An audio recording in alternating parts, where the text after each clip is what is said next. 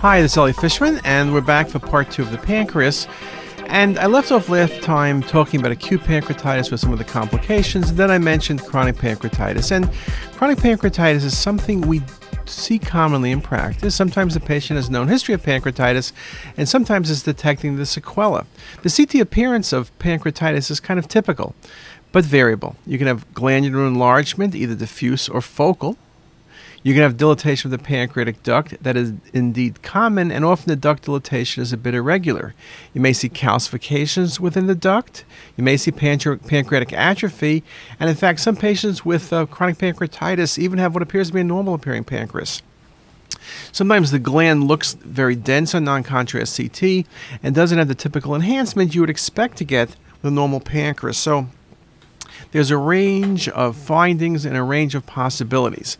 And just some simple things. Classic thing on CT, calcifications in the pancreatic head, and that's showing you a little bit of compression on the portal vein, making the point that vascular involvement, I mentioned splenic artery stenoaneurysms, portal vein thrombosis, SMV thrombosis, clot, or all other complications, splenic vein occlusion.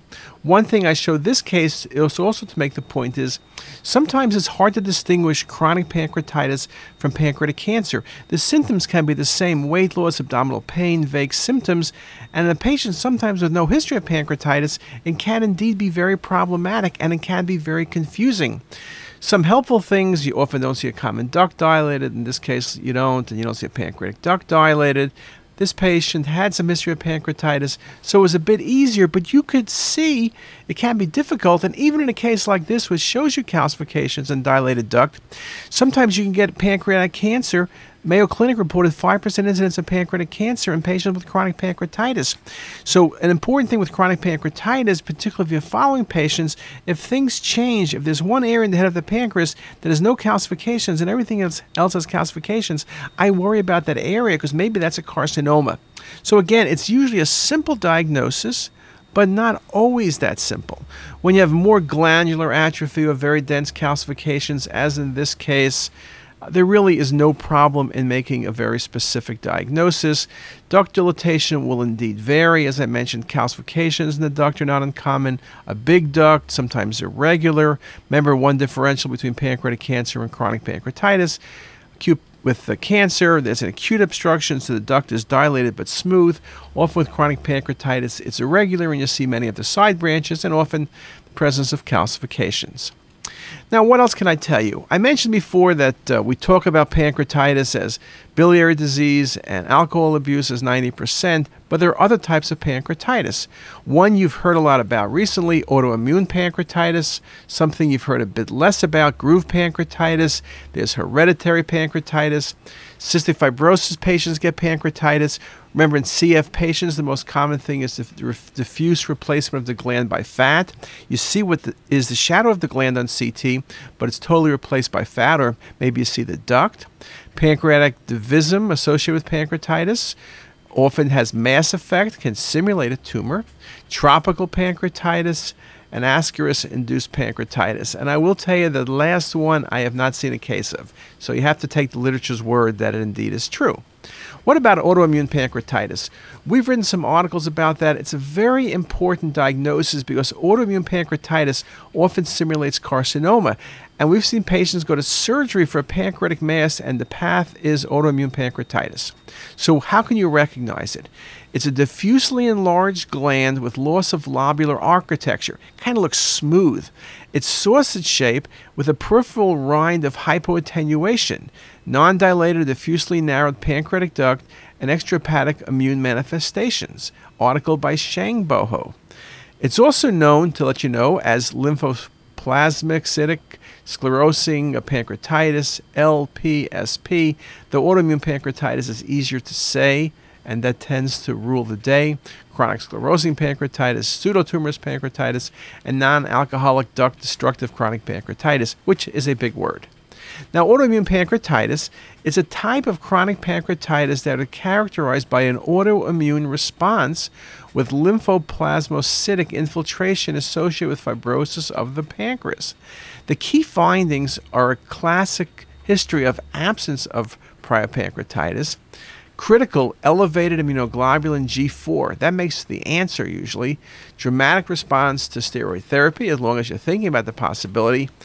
And again, the point is that it can very much simulate a mass in the pancreas. It can simulate diffuse enlargement, but can be more focal. And so it's very, very tricky. Age range 14 to 77. Often, most patients are over 50, so it's in that category of pancreatic cancer, at least from an age perspective. Men, twice as common to have it as women. The signs and symptoms and presentation include jaundice, pain, weight loss, diabetes. Man, that sounds like pancreatic cancer. Exact same presentation. Extrapancreatic processes that patients may have include sclerosing cholangitis and primary biliary cirrhosis, high percent, IBD, usually ulcerative colitis, Sjögren's syndrome, renal involvement, and retroperitoneal fibrosis. So again, there's often a history that goes along that might help you jump on the diagnosis.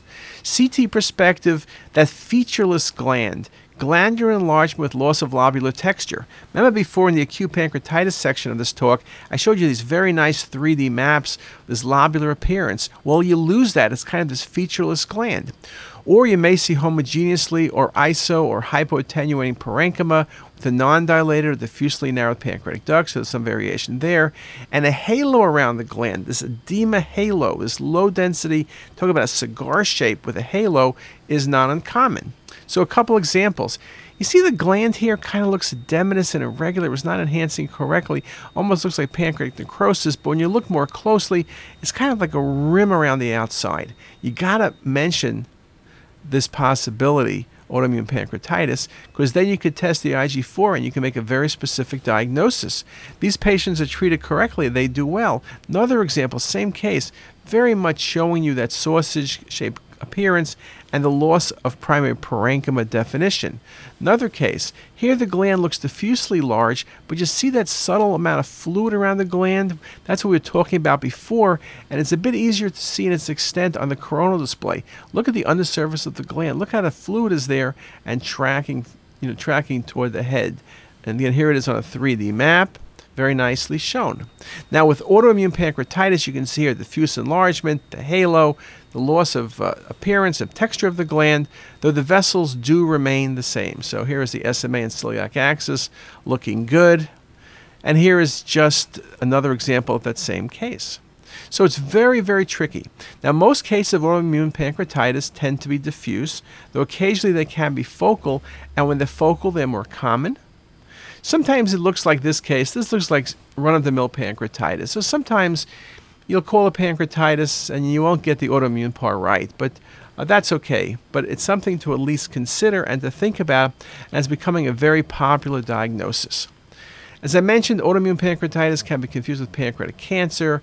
They both have history of weight loss. Neither of them have a good history of pancreatitis. The CA19-9 may be elevated, and the CT appearance is often mass-like and looks like pancreatic cancer. When it's diffuse, okay, it's a bit easier, but when it's focal, it can be very problematic. A number of articles, this one by Takahashani, Pancreas and Autoimmune Pancreatitis exhibited decreased enhancement in the pancreatic phase with nearly normal enhancement in the hepatic phase of imaging. So again, the early phase has the biggest issues in part, and this other comment in the focal form of autoimmune pancreatitis, enhancement of the mass was progressive, whereas pancreatic carcinoma was of low attenuation in both the pancreatic and hepatic phases. So what the article is saying is if you see a mass and you're not certain what it is, but it's not really enhancing to any degree, you got to be thinking about autoimmune pancreatitis. Now, there's another type of pancreatitis. A lot's been written about this groove pancreatitis, which also can simulate a mass. You see soft tissue within the pancreaticoduodenal groove with or without delayed enhancement, small cystic lesions around the medial duodenal wall. So it's in that kind of groove there. And there's a number of different cases of that. It tends to behave a little bit differently, often will require therapy, but again, something to consider. So hopefully I've gone through a number of different things in these past two talks talking about pancreatitis and the role CT plays, and that's not changed for 25 years. Again, in this era of watching radiation dose, we want to make certain, particularly on follow-ups, that we limit the dose to the patient. You can scan with lower MAS. Patients are smaller, you can scan with lower KVP, particularly for follow-ups, and you'll still be able to pick up the complications. As I mentioned before, IV contrast is critical. The key complications that will cause morbidity and mortality are not going to be picked up unless you give the patient IV contrast material, or you're just going to miss them in such a high percent of cases. It's just like you're never going to see them. And again, this whole issue of CT, not every patient, even in the days we didn't think about radiation, needed a CT for pancreatitis. Most patients are treated medically. It's mild. It resolves on its own. But when you're thinking complication, when you're uncertain of the diagnosis, that's where CT works very nicely. And that's where this talk will be of greatest value to you. And with that, have a great day.